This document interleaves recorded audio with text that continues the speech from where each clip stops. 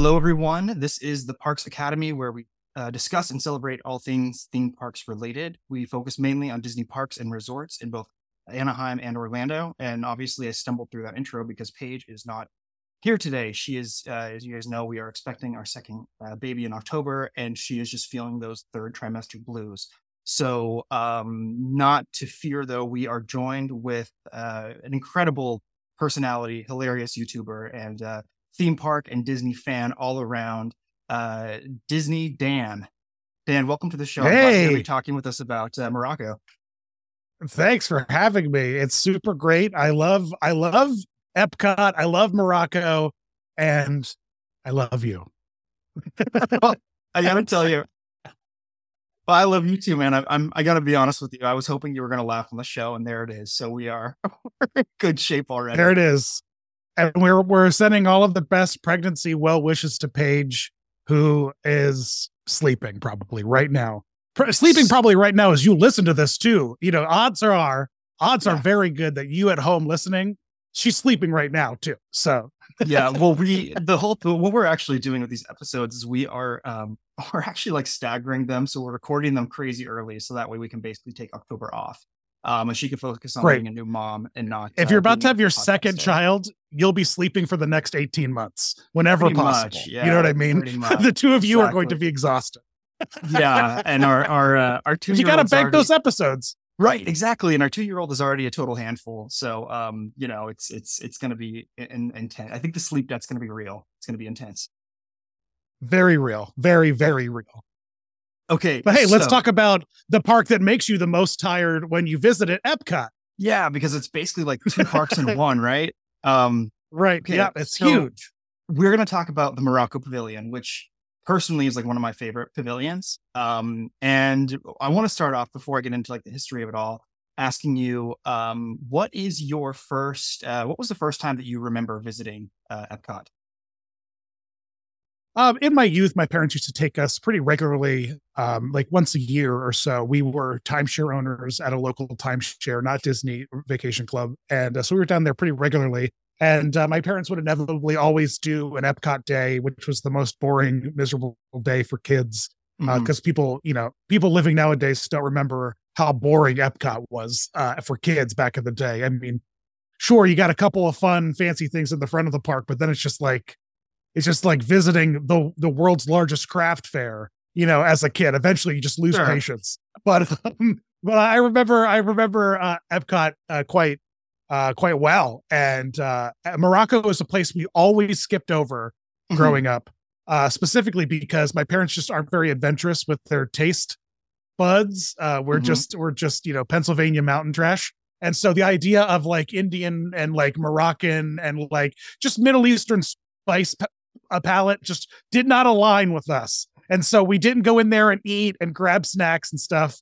Hmm. But we did regularly walk through some of the stores and love all the vibes of the pavilion. And Epcot is just great. It's a great park, but Yeah, not when no, you're a it's kid awesome. in I, the the, 80s. the first time I ever went, I was in my mid 20s because I grew up in California. I grew up in the Bay Area near San Francisco, and so I Oh, spent all my time down at Disneyland. That's like where right, I kind of right. lived theme And you park didn't get wise. Westcott. You didn't No, get Westcott. no, we did a whole episode about that actually not that long ago. But That's anyway, yeah. incredible. So my wife, she grew up in Baltimore, and so she was a Disney World person. I was a Disneyland person, and we actually started our show kind of based on that because we both had vastly different experiences growing up at Yeah, the for parks. sure. So my first time in Epcot was after we got married, and I first went in 2017. And I was blown away by it. I mean, it was just incredible. And I think if you go to Epcot um, over 21 for the first time, it's much better because then you can kind of drink and enjoy yourself on, Absolutely. Absolutely. It is a park for local adults for sure. exactly It's right, a it's right. definitely a local park. It's definitely a park for people who frequent the parks regularly. And it's catered specifically now more than ever to over 21. So that would make sense. If you hit up that part over 21, that would be a home run for you. Yeah, and unfortunately now, like there is more stuff for little kids, like the Nemo ride and Frozen, Ratatouille. There is more stuff Ratatouille. obviously that Yeah. kids can do, which is great. But yeah, Morocco is not catered toward children at all. Um, No, Spicy no, food, tapestries, textiles. It's not really a kid-friendly spot, right. but I love it nonetheless. I think it's incredible out there. It's a really great spot for like, when you're in your 20s and 30s and you're discovering new taste, profiles and being adventurous with your eating, which is not something you do in your 10s and teens. Well, so I have to say, I actually grew up eating a lot of Indian food. I had Oh, family who cooked it a nice. lot. My parents were really into Great. curries and stuff, so that was kind of always Great. part of my upbringing. But You are the exception. You are the yes, exception. exactly. Okay, so the Morocco Pavilion was actually not originally a part of the nine pavilions that opened up. It actually opened up in September 7th, 84. So just a couple of years after Epcot had opened. And one of the things that makes it so special is that it's the only country in World Showcase where its government was actually involved in its creation. So King Hassan II sent his personal artisans from the country to build the entire pavilion, which I think is super cool because in all of our other episodes we've done about Yeah. pavilions, it hasn't been that. They basically were like, getting some funding and getting some input and Yeah. approval from the countries, but no one actually came out and did the work. So, And also props to it's them. important to note that all the other countries, and I'm sure you've talked about it, but they're all eventually just sponsored by corporations from, Right. those other countries, and not necessarily the direct country isn't involved. And Mhm. Morocco is the exception to that rule, much like you with Indian food as a child.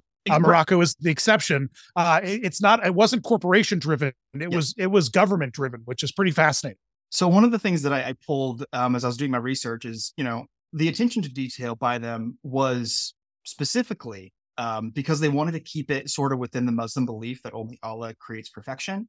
And so one of the things they wanted to make sure of is that when the architects and the tradespeople were working, they like intentionally flawed some of the mosaics and the displays. And they wanted everything in the pavilion to represent, the true authenticity of the area. So like that they were able to take some of their beliefs and culture and make sure that it was respected in that area. And so Yeah.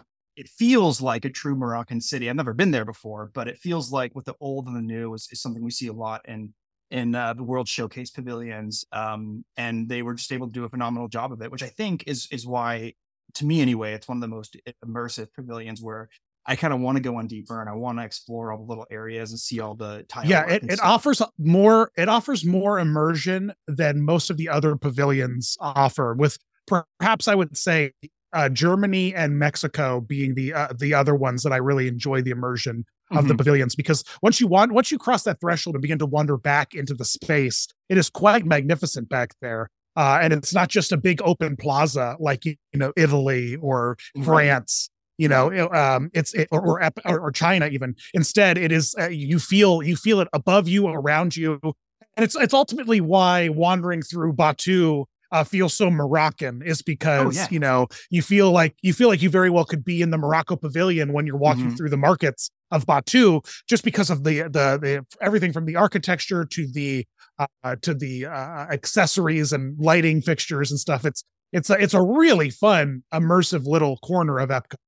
Right. And it like it almost represents itself as like a bustling marketplace, which early on we were talking when we were doing the original World Showcase sort of overview before this miniseries, we talked about how Israel was a plan that they were going to put in as one of the pavilions. Obviously, it didn't work out for a lot of reasons, but they were able to kind of use Morocco as almost like a template, or Israel is almost like a template. What they did with Morocco, making it kind of like a busy marketplace for like honoring the old tradition and then bringing in some of the new beautiful stuff. So yeah, I mean it's cool. I mean I'm a huge fan of it. You told me when we were talking early on that your family bought your family bought a carpet when you were there, Yeah, or a rug. they, for the longest time, I'm not sure if it's still there. I doubt that it's still there, but for the longest time, they had a rug store in the uh, market area. There was just a section with a ton of rugs that you could buy. I don't know if it was in the arts store or the bazaar, I'm not sure what it was, but and they would ship the rugs for you as well. So it was like this teal exotic, patterned rug that they bought, and it was very nice quality, and it Yeah. lasted in my parents' house for decades, like at least 20 years before a dog ultimately ruined it, I think. But it was plush and gorgeous and really really well built. A lot better built than most of the rugs that I've purchased myself as in my adult life. Oh, So sure. I'm sure it was some kind of Moroccan import of some kind. It was And Lord, the Casablanca carpets, I think, is the one. Unless it's a oh yeah, different, there you it's a go. different store, but that's what they have there, and it has Moroccan made Yeah, rugs, lanterns, and sconces. yep. And I guess that's where it was. I have not gone back into that rug store Mhm. because now when I go to Morocco, I eat, I don't shop. You Right. know what I mean? I'm just eating all of the delicious spiced foods. But yeah, Casablanca carpets, there you go. And so we had one for quite a while. And it's like, it's so funny. I don't have no idea what on earth possessed my parents to purchase a rug from the Morocco Pavilion where everything was clearly marked up. Like, I mean, Yeah. it's everything had the Disney price tag on it, Right. Right. And then for of all things, they're like, oh yeah, well let's buy a very expensive rug. And it's not like we were wealthy or anything. I don't know. It was Maybe. bananas. Maybe. They, It's so weird that I just had an Epcot souvenir in my living room for like yeah. 2 decades. Maybe they were compensating for not eating the food. I think that could be. Perhaps, That could be yeah, part of it perhaps, for sure. yeah. Um, so part of shopping, they have the Tangier trades, the Brass Bazaar, Casablanca carpets, and then Souk al Maghreb. I guess I'm very very bad at pronouncing some of these things.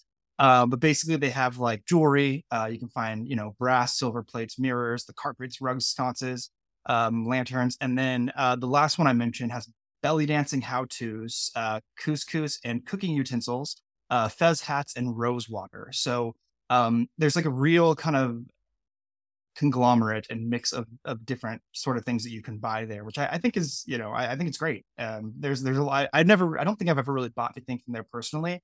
I typically don't buy a lot of souvenirs when I'm out shopping and Disney parks, but I do like that it feels so vastly different than what a lot of the other pavilions have to offer. Just because in a lot of ways I feel like Middle Eastern culture is not something that the West has really adopted as much. Like in Japan, there's so much Japanese influence in our media and art out in the States, and then even with China, there's a lot of stuff that you can kind of look back to. Almost every major city has like a Chinatown or something. But the Middle East influence, I think personally, is really cool, and that's part of what makes the shop so fascinating to me too. There's just so many interesting things to look at.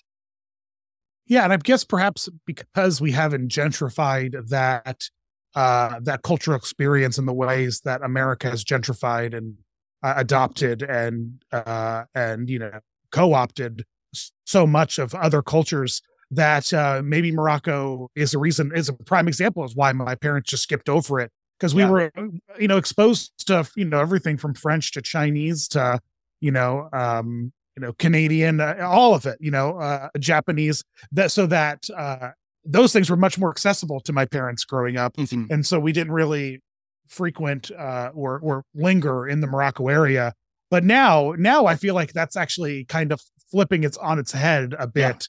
And I feel like, Middle Eastern culture and, North African culture is very much present in our pop culture these days, like significantly, and I love that. I'm happy for that. Oh yeah, for sure. Definitely. And then like as far as the restaurants are concerned, they actually have two, right? So they have the Spice Road Table, which is like the main Mediterranean restaurant, and then the Tangerine Cafe. They have hummus, salads, chickens, baklava, coffee, mint teas, slushies, beers, carbonated beverages, like the whole thing. And most of the time, it's used as a kind of walk-through spot for Food and Wine Festival. So right now, as we're speaking, it's Food and Wine Festival, and and they usually have some stuff going on there. But I do have to say, I've never eaten in Morocco before. My wife did eat there, and I think she got some kind of a chicken when during Food and Wine Festival last year. And I was so full that I was just kind of over it at some point in time. But I'm sure the Spice Road Table is delicious. I love the way it looks, and everything on their menu looks pretty much like something I would They So, have gluten-free calamari there. oh yeah, just what the doctor ordered, right? Yeah. Well, I mean, if you got a celiac in your family, there you go. Gluten-free. There's a gluten-free dish at the Spice Road table.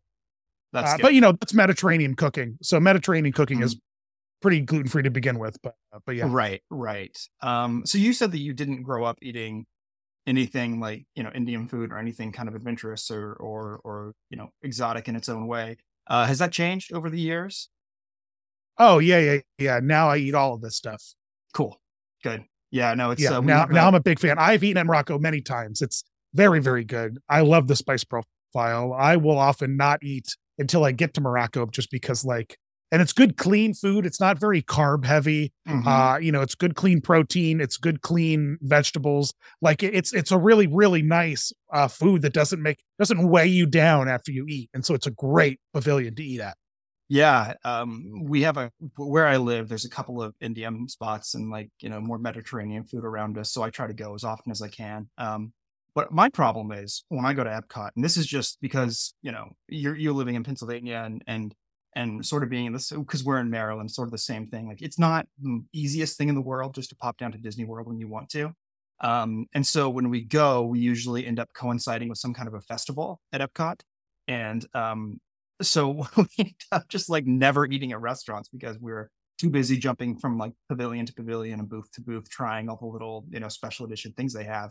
And it's Yeah, I don't probably a even know why shame. Epcot operates restaurants half the year, Yeah, which is why you can always get a reservation for almost all the spots. right. Exactly. We went a couple of years ago for our baby moon, and we were going to eat at France, and I had to go up and just cancel our reservation and eat the cost or whatever I ended up doing. Because we were we've been eating basically from the minute we woke up to what 3:30, and then we have reservations at 4:30, and we just can't even think about spending, $80 to $100 on a nice French meal and then Yeah, feeling too absolutely full not. to even enjoy it. Seriously, yeah. Cool. So, okay, so let's talk a little bit about just the entertainment. So one of the things that I feel personally that really lacks in Morocco is that there barely is any entertainment at all. Um, Princess Jasmine and Aladdin can be met there, and occasionally Aladdin, um, will be there, and you can see the genie and stuff. But they have a really small stage that features Moroccan music, dance, and art. Um, but there's really nothing else. I mean, even on the Wikipedia page is everything on there basically says Yeah, for in entertainment. 20 yeah, when Morocco the country pulled out, I believe in 2020, twenty Hmm. nineteen, something like that. The it felt like Disney threw their hands up in the air about what to do. I don't even believe you can meet Aladdin, Jasmine, and Genie there. I believe that Jasmine now just makes appearances on the Moroccan stage or around the Moroccan stage. I don't think that meet and greet in the back is even open up anymore. It feels like a very dead pavilion in that Yeah, respect, a very overlooked pavilion. sure. Because for the longest time, there was a really great rock band / belly dancing group that would play on that stage that Yep. was called Mo Rockin', Yeah. which I think is Mo hilarious. definitely. Yeah. Yeah, Mo Rockin', which is a phenomenal pun, and where is that ingenuity in Disney these days? Hmm. I really like, but yeah, Morocco. It's and Aladdin and Jasmine is such an odd. Does anyone understand? Does anyone know where Morocco is Yeah. as compared to Saudi Arabia and Right. Agra and the fictional Agrabah? You know what I mean? Morocco, we're talking like a North African, country, but I guess Jasmine has like Moroccan vibes, I guess. Agrabah's fake. So I Yeah. guess perhaps Jasmine is a Moroccan. I don't know. I don't know. Honestly, what I would say should be in Morocco more than any other characters, Indiana Jones. I feel like Yeah. Indiana There you Jones would be go. a really great character to have available to meet and greet in the Morocco Pavilion. Hmm. It just seems like a gosh darn shoe in. You know what I mean? Have the other guy too. Have that big guy who wears the fez. I was Have just him there looking up too. his I don't name. care. Yeah. Yeah, have everybody. But I think Indy would be a great character. But we stick Jasmine there because we don't have a Saudi Arabia pavilion, and your average American isn't wise enough to tell the difference, I guess. But when they see Morocco, they're just like, oh yeah, that looks like Agrabah, Sure, yeah, why not? Yeah. despite the fact that the pavilion is modeled after significant religious sites. Well, listen, they didn't, they wanted to stick with their religious beliefs and not have perfection. So I guess that kind of pulls it all together. I think John Rhys Davies, who played Salah, right? And he also played Gimli, of course, in Yeah, Lord of the Rings. there you He go. would be Yeah. like, he would be a good addition. Because I think if we do too much, if we do too much Indiana Jones, there's your gentrification right there. Um, but Yeah. yeah, that Yeah, would there you be go. That's true. that could be That's really true. cool. There hasn't, I mean, I don't think that there's been many Disney films anywhere in the Middle East or, and anything like that. Nothing that comes off on the top of my head anyway.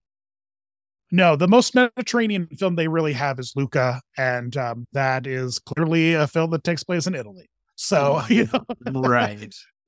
Yeah, so it's pretty yeah. much just So, Aladdin. I mean, that's pretty much all you're gonna get from that. If I looked up Disney films in the Middle East, I got both Aladdins, the terrible live action one, the cartoon, and then The Thief and the Cobbler, which I'm pretty sure that's not a Disney film.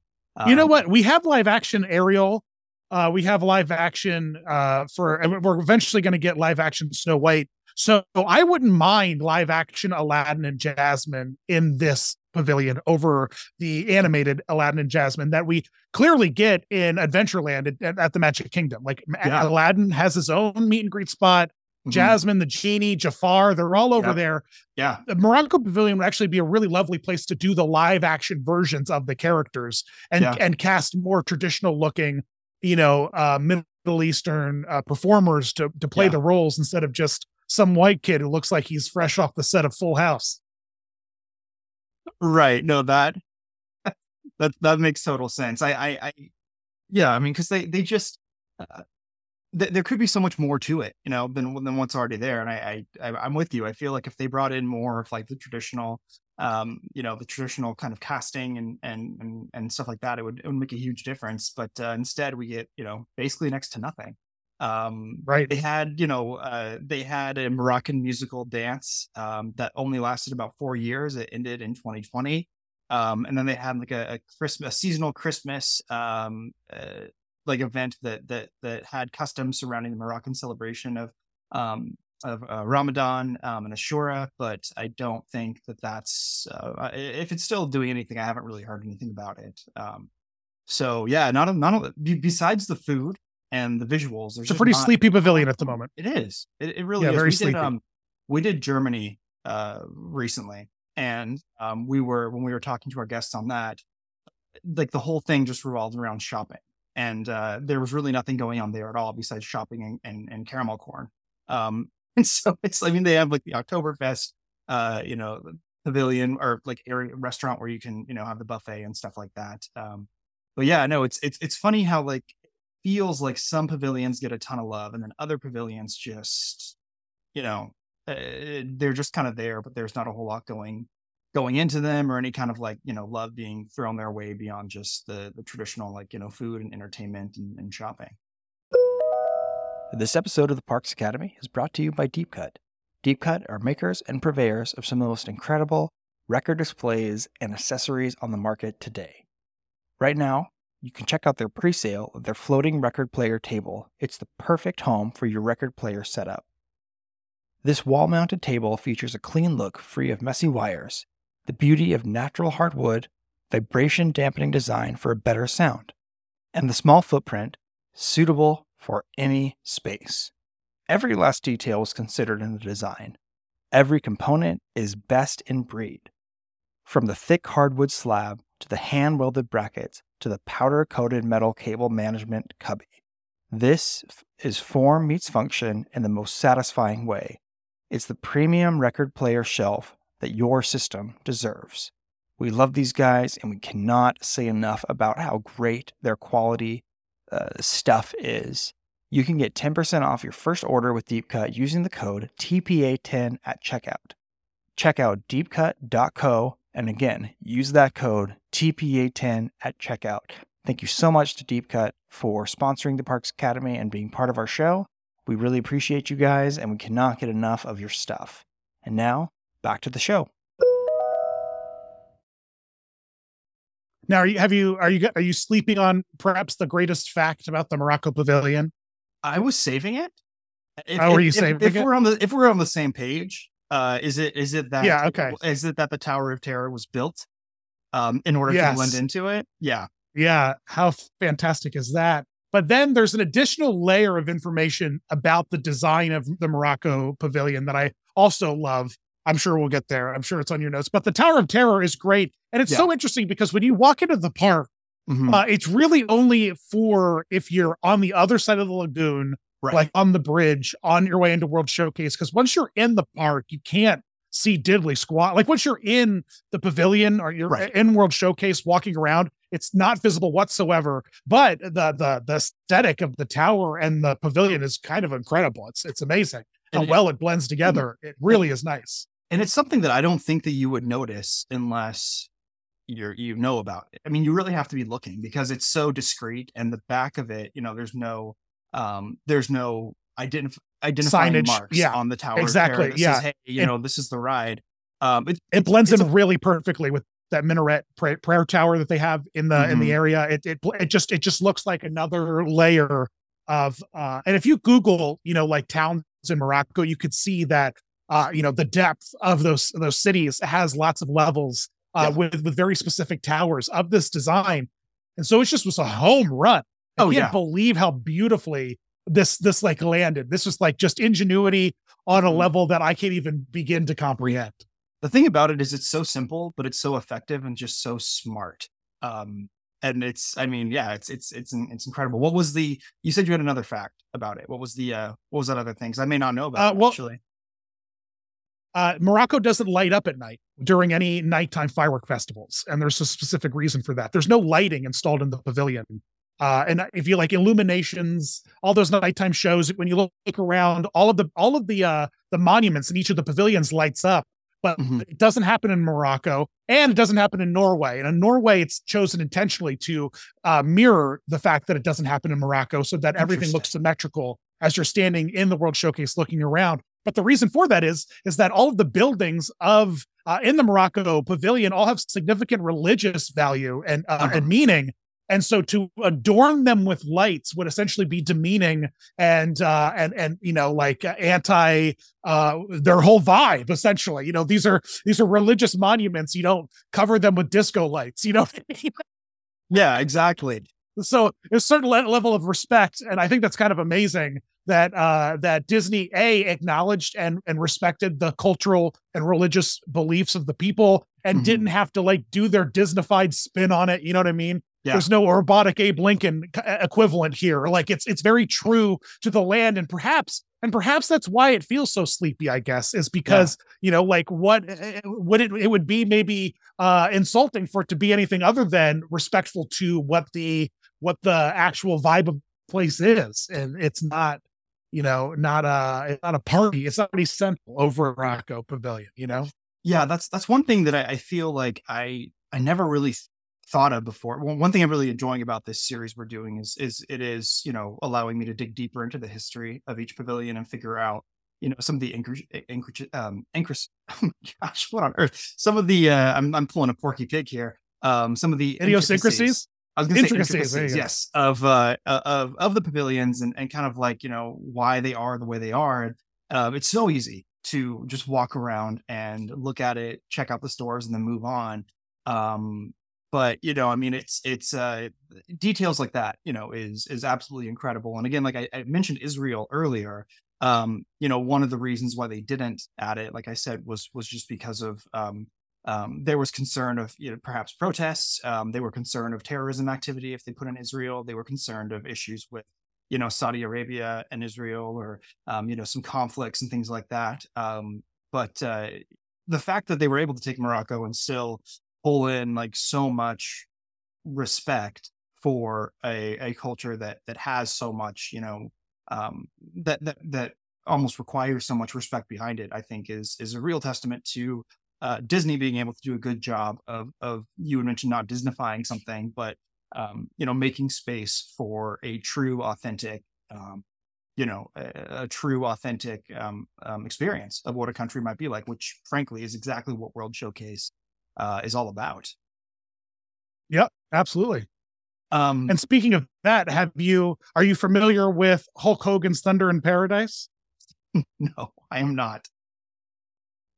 Thunder in Paradise is a Hulk Hogan show that was filmed exclusively in the Florida area to capitalize on Hulk Hogan's pop culture fame. And it was an action adventure show that regularly used Epcot as a background for the various adventures that Hulk Hogan would go on, a la A-Team style.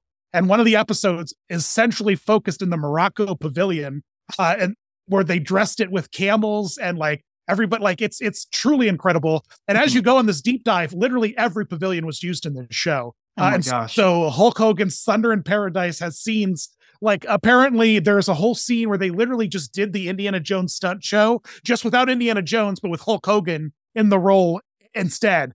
They like literally the exact same stunt show, but just with Hulk Hogan. Like, it's truly incredible. And the Morocco Pavilion was a central location for one of the big episodes. I don't know which episode specifically, but it's pretty magnificent. It was very Knight Rider. It was like a Knight Rider playoff. Like, David Hasselhoff was big and popular, so let's take another big popular personality. And I believe he had a talking boat in the show, where David Hasselhoff had a talking car, of course, Knight Rider. Wow. So yeah. You definitely have to, if you're listening to this, check out Thunder in Paradise, because it is a secret Disney World gem that you might have never heard of before. I am looking at this right now, and it is truly something to see. I can see him having a face off with Sting in front of the Grand Floridian, which is crazy. They have, it's pretty great. There is also in front of the Grand Floridian, there's like a tug of war. I mean, that's just this. They did a whole water spy episode in the Seas Pavilion. Like they did an underwater base thing. Like, it's crazy. It's really great. So okay, so not to derail too much off of Morocco, fine. But I love stuff like this. It's all good. So for anyone who's wondering, episode 7, Sealed with a Kismet, is the episode where he's in Morocco. There you go. You got it. I want to see that on Disney Plus. Oh yeah, I don't think that I don't think that they're gonna add it in there, but that is too much. He was in the United Kingdom. Here's one of him lifting up no one can see this. This is awful radio, but here's one of him lifting up a lamppost, trying to throw it into a telephone booth. I mean, this is. I was never a Hulk Hogan fan. Not really a wrestling fan growing up, so this is all kind of new to me. But it is. I might have to go back and watch this show just for the occasion.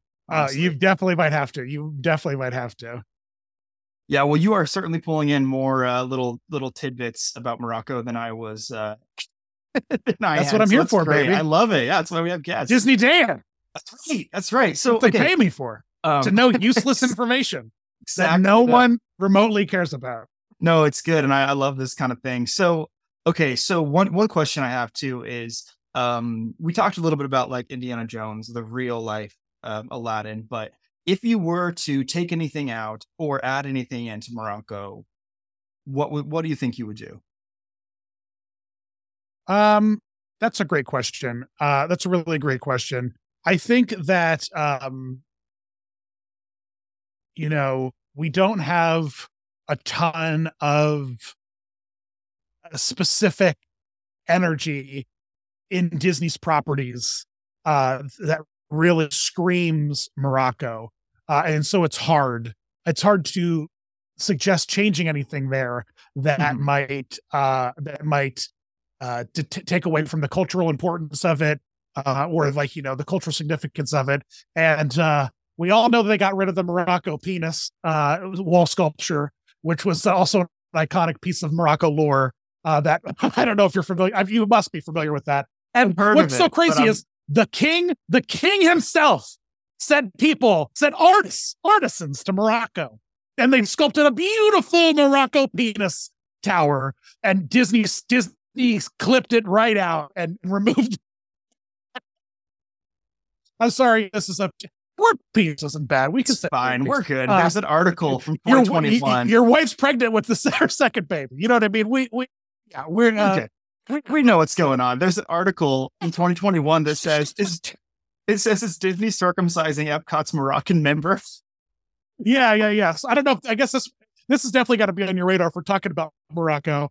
Yeah. So my first order of business would be to bring back the Morocco penis, and then my second order of business would be to reopen the restaurant out back. The restaurant Marrakesh.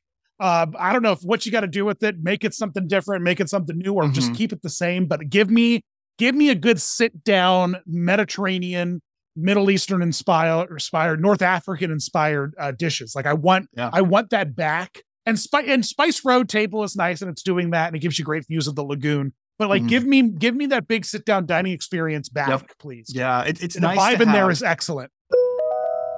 This episode of the Parks Academy is brought to you by Neosabers.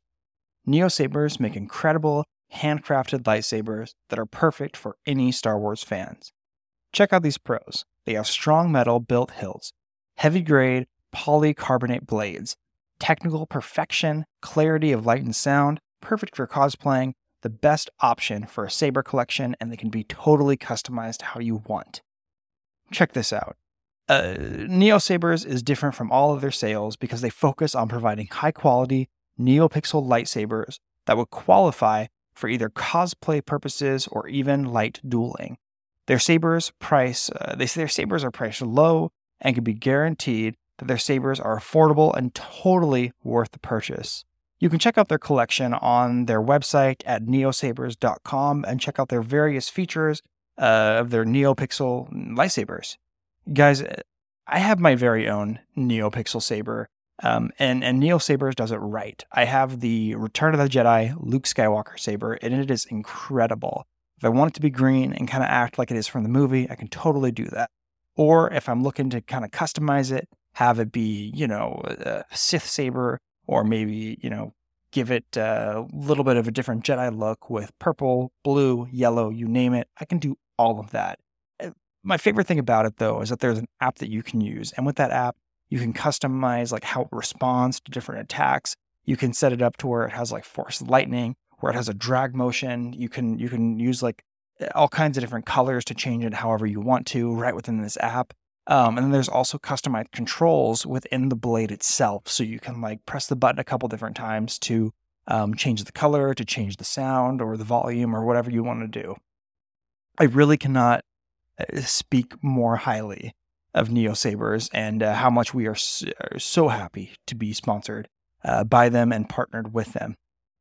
If you want to buy something from Neosabers, jump on their website and use the code TPA10 at checkout. This is going to guarantee you 10% off your purchase. And right now, they are running some incredible sales. So go ahead and check out neosabers.com and get your NeoPixel Neosabers lightsaber today. And now, back to the show. It's nice to have a spot where you can kind of like one of the magical things about Epcot is that you can truly escape into a restaurant and feel like you are just like gone, right? Like whether it's in Mexico, when you're near the pyramid and eating kind of near the marketplace, or if you go into Le Cellier in Canada, there's like so many different spots where you do disappear. And unfortunately with Spice Road Table, you're not really disappearing, you're just kind of sitting. And so having that, I think would be nice. That's for sure. One thing that I think could be, interesting and helpful. This isn't funny like a penis rock, but it is, I think, maybe an addition that could be useful.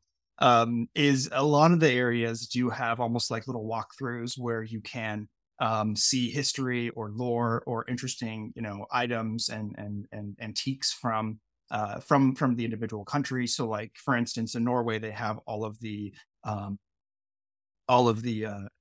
information and lore of like the gods, right? They have in China, they have the Chinese, the video experience where you can get an idea of the culture. So I think if they were to have something almost like a little area where you can go in and look at, like almost like museum pieces, artifacts, right, of things that are important to the country, explain how they were used, thousands of years ago. That certainly, I think, could be an additional step in creating a little bit more of interest in the area. Because unfortunately, they have a gallery space there right now. They do have a Okay. gallery space there right now, and it is I think it's all about the Sahara and like racing on the Sahara. I believe it's called Race Against the Sun. And Yes. it has like some pieces about, dune buggy racing, Sahara trekking, and a little bit of cultural information about what it's like to be on the border of the Sahara, because Morocco literally is right up on the border of the Right. Sahara. Right. To your point, though, there isn't a lot of that like religious and cultural kind of like historical stuff here. Mhm. But perhaps that's like an intentional choice, because Yeah. religious art, humans and art, I guess, is something that goes against a lot of the culture there. So Mhm. there are no humans depicted in any of the murals or Yes. mosaics or anything. And religious figures aren't allowed to be displayed in art either. So I don't know. I'd be interested to see like what the equivalent of a Morocco museum would be of artifacts like that. But I Mhm. like Disney's approach, and I don't know who they partnered up with to make this thing happen. Other than maybe like one of the racing companies out in Morocco that wanted to like sponsor it, but it's not sponsored. So I Yeah. don't know but I think this is a really cool kind of like, and people love cars and run Disney. So this just is a home run, So Yeah. for a lot of guests.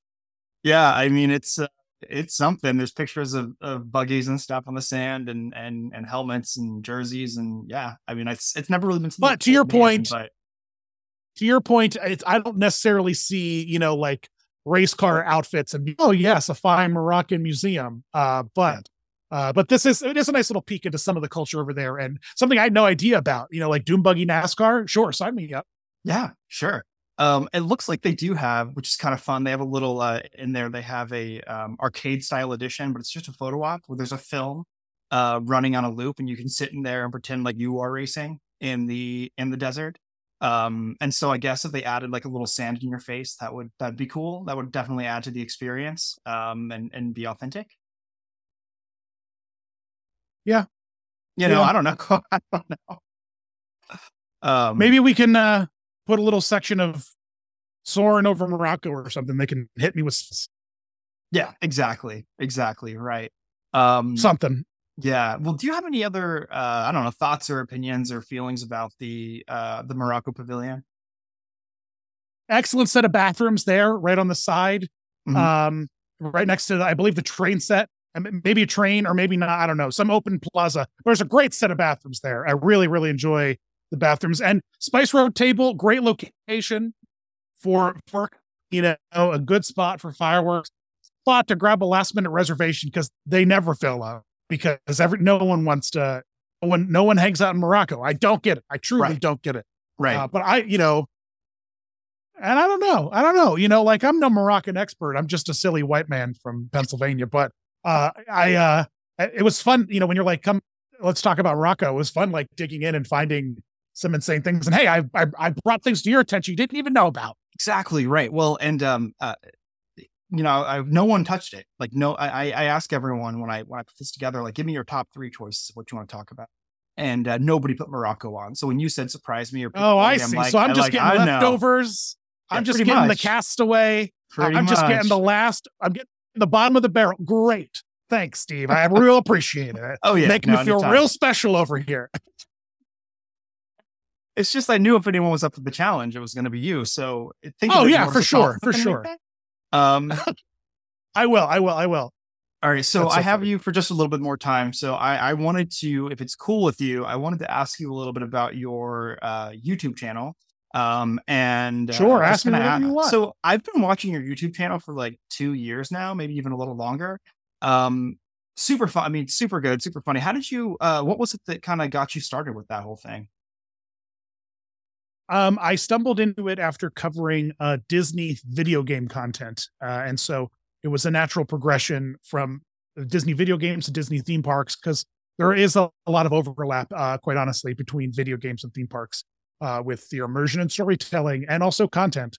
And so I kind of got sucked in from there and just started making. I have a theater degree, and so I know how Mhm. to perform. And so I just started making YouTube videos. I'm no editor by any stretch of the imagination, and that's why I have Kenny, my Yeah. phenomenal editor. I'm just a performer. I'm just a performer at heart, and Disney World is just one large stage. The whole theme park in general is. Any theme park is a stage. And I really love going to theme park stages and kind of experiencing it and seeing what holds up and what doesn't hold up. I'm less of a Disney fan and more of an immersive theatrical experience fan. But no one knows what the heck you're talking about when you say I'm an immersive theatrical experience fan. And so you have to, instead of explaining escape rooms, theme parks, that kind of stuff, video games, they right. I just stick with saying I'm Disney Dan. Right. And you have what I think is an incredible Dreamfinder outfit as well that you like to wear. Yeah, it's more Figment, the puppet right? is cooler than the outfit I have. The outfit's real lackluster, but the Figment puppet I have is the real star. And it's gotten to the point now where I don't even put the outfit on anymore. I just bring the puppet around because no one cares about Dreamfinder anymore. They just want to see Figment. I don't know. Dreamfinder is pretty cool. He's but he's dead. Dreamfinder's very dead. He's dead. True. He's super dead. No one knows about him anymore except for real nerds. And and sure, that's what you'd find at conventions and stuff when I'm dressing up. But unfortunately, he's long gone. I mean, you could always sort of transition that into Dr. Nigel Channing if you wanted to, which I don't think would be right. Oof, that'd be kind of a rough go, huh? Yeah. No, yeah, I don't want any of that. No, and I'm not British, so what that would also be hard. And I'm not looking to impersonate one of the original members of Monty Python either. So right. Who among us? Well, that's cool. Yeah, no, you're like I said, I mean, I think your channel is super funny. Love the videos. And at one point, were you doing correct me if I'm wrong, but were you also doing the Disney sing-along videos? Like you have those on your channel as well? Oh yeah, I have a couple of the costume character sing-along songs on my channel. I'm currently in the process of trying to upscale them to 4K, but the original resolution of the videos are not great to begin with. Yeah. But I'm trying to upscale them to see how they look to repost a big compilation of them. But I love those sing-along songs that take place in the park. I actually attribute them and their costume character kind of videos to being a real reason why they're cemented in my mind as one of my favorite things about the parks, meeting characters. It was a natural fit. And if it entertains endless toddlers, I'm so glad. It makes me happy because it's a great, those sing-along songs are truly fantastic. Yeah, no, we used to have them on VHS as kids. My mom would put them on for us a lot. We'd wear those tapes down. And I actually did show my daughter some of the videos on there. She likes them. She's a huge Disney fan, even though she's 2. We've taken her to Disney World. She loves it, and she loves the characters and all that. So, that's the perfect really age cool. to be a Disney fan. I agree. A lot of people say don't take your kids to Disney, and we took her at 10 months old, and it was fine. It was more than fine. I think that they were talking to non-Disney adults when they say that. Right, exactly. Take your kids to Disney at a young age for yourself and not really for the kids, so you can have the photos and the memories and whatnot. You got it. Yeah. It's all selfish. That advice is not being given to anyone who knows anyone who knows who Dreamfinder is. You can just ignore that advice. Just live your life. Take your kids whenever you want. You're clearly there for you first, your kids second, and eventually that'll open up to get to the other side where you'll be like, yes, through the eyes of a child. But for now, just enjoy yourself. Exactly. Right. And I never really thought of myself as someone who was going to be super into Disney. I always liked it, growing up and stuff, but I never thought it would translate into my adult life where I have a gosh darn podcast about the whole thing that I do with my wife. And it's good. It's great. So much fun. I love it. It's so much fun to do. Well, cool. Well, is there, before we kind of wrap this up, is there anything that you want to promote or talk about? I'm sure that, I know that you're much more popular than our show, but for anyone who doesn't know who you are, can you tell them where to find you and the kind of stuff that, or you can head across all the holy social media channels you can find me on, Instagram, TikTok, Twitter, X, whatever you want to call it. And YouTube is primarily where you can find endless amounts of costume character histories from me, as well as other parade and show histories. And not just Disney mascots, other costume characters. Just recently, I did Reese from Hershey and Barbie, a Barbie live costume history. So lots of fun theme park immersive costume history videos from me, Disney Dan. So, just you type Disney Dan into Google, you're going to find me.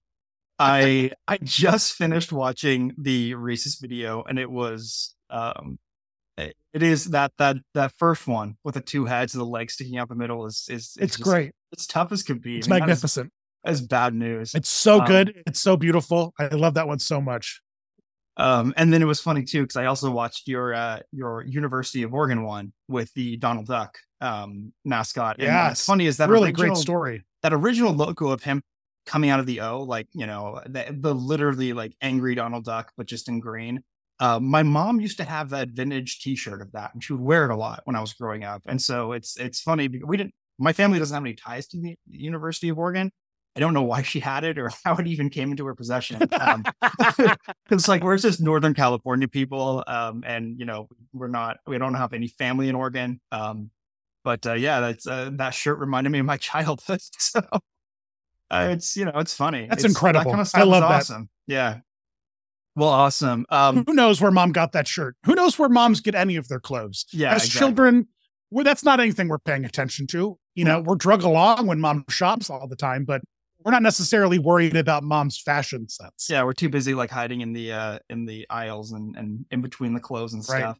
Right, okay, exactly. I'm asking this to every single guest we have on because this is important, and I think it's critical information. Assuming you have a Disney Plus account, who is your avatar on your account? Who is my Disney Plus avatar? I think it's just Mickey. Classic. Yeah, perfect. Let me see here. And that's just out of protest because there aren't a bunch of great ones. No. My Disney, the real question is what's your MDE logo?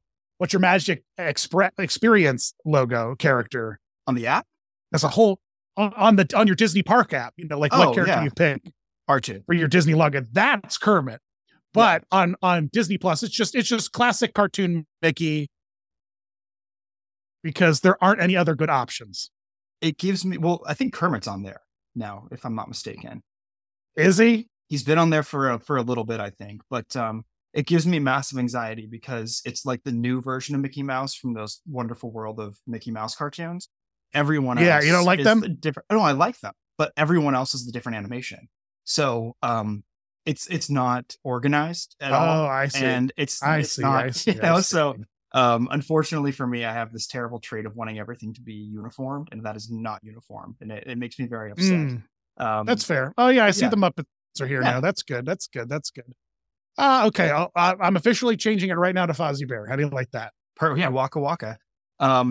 All right. Well, Dan, thank you so much for joining us on this episode. Not a problem, man. Thanks for having me on. It's been a lot of fun. I've really appreciated it. And check him out on YouTube, guys. You won't regret it. It is a laugh a minute. So, all right. Well, thank you so much again. Thanks, man. Have a great day. Thanks for listening, everyone. All right. Well, that's going to do it for us. Again, thank you everyone so much for listening. We really appreciate all of you. And you can find us online at theparksacademypod.com, as well as Instagram at the Parks Academy.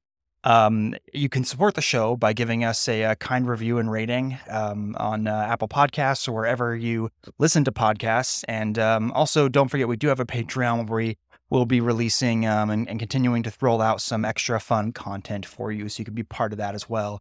Once again, thank you so much to our incredible, wonderful sponsors, Deep Cut and Neo Sabers. You can get 10% off your first order with those two companies using the code TPA10 at checkout. Thanks again, everyone. We will catch you next time.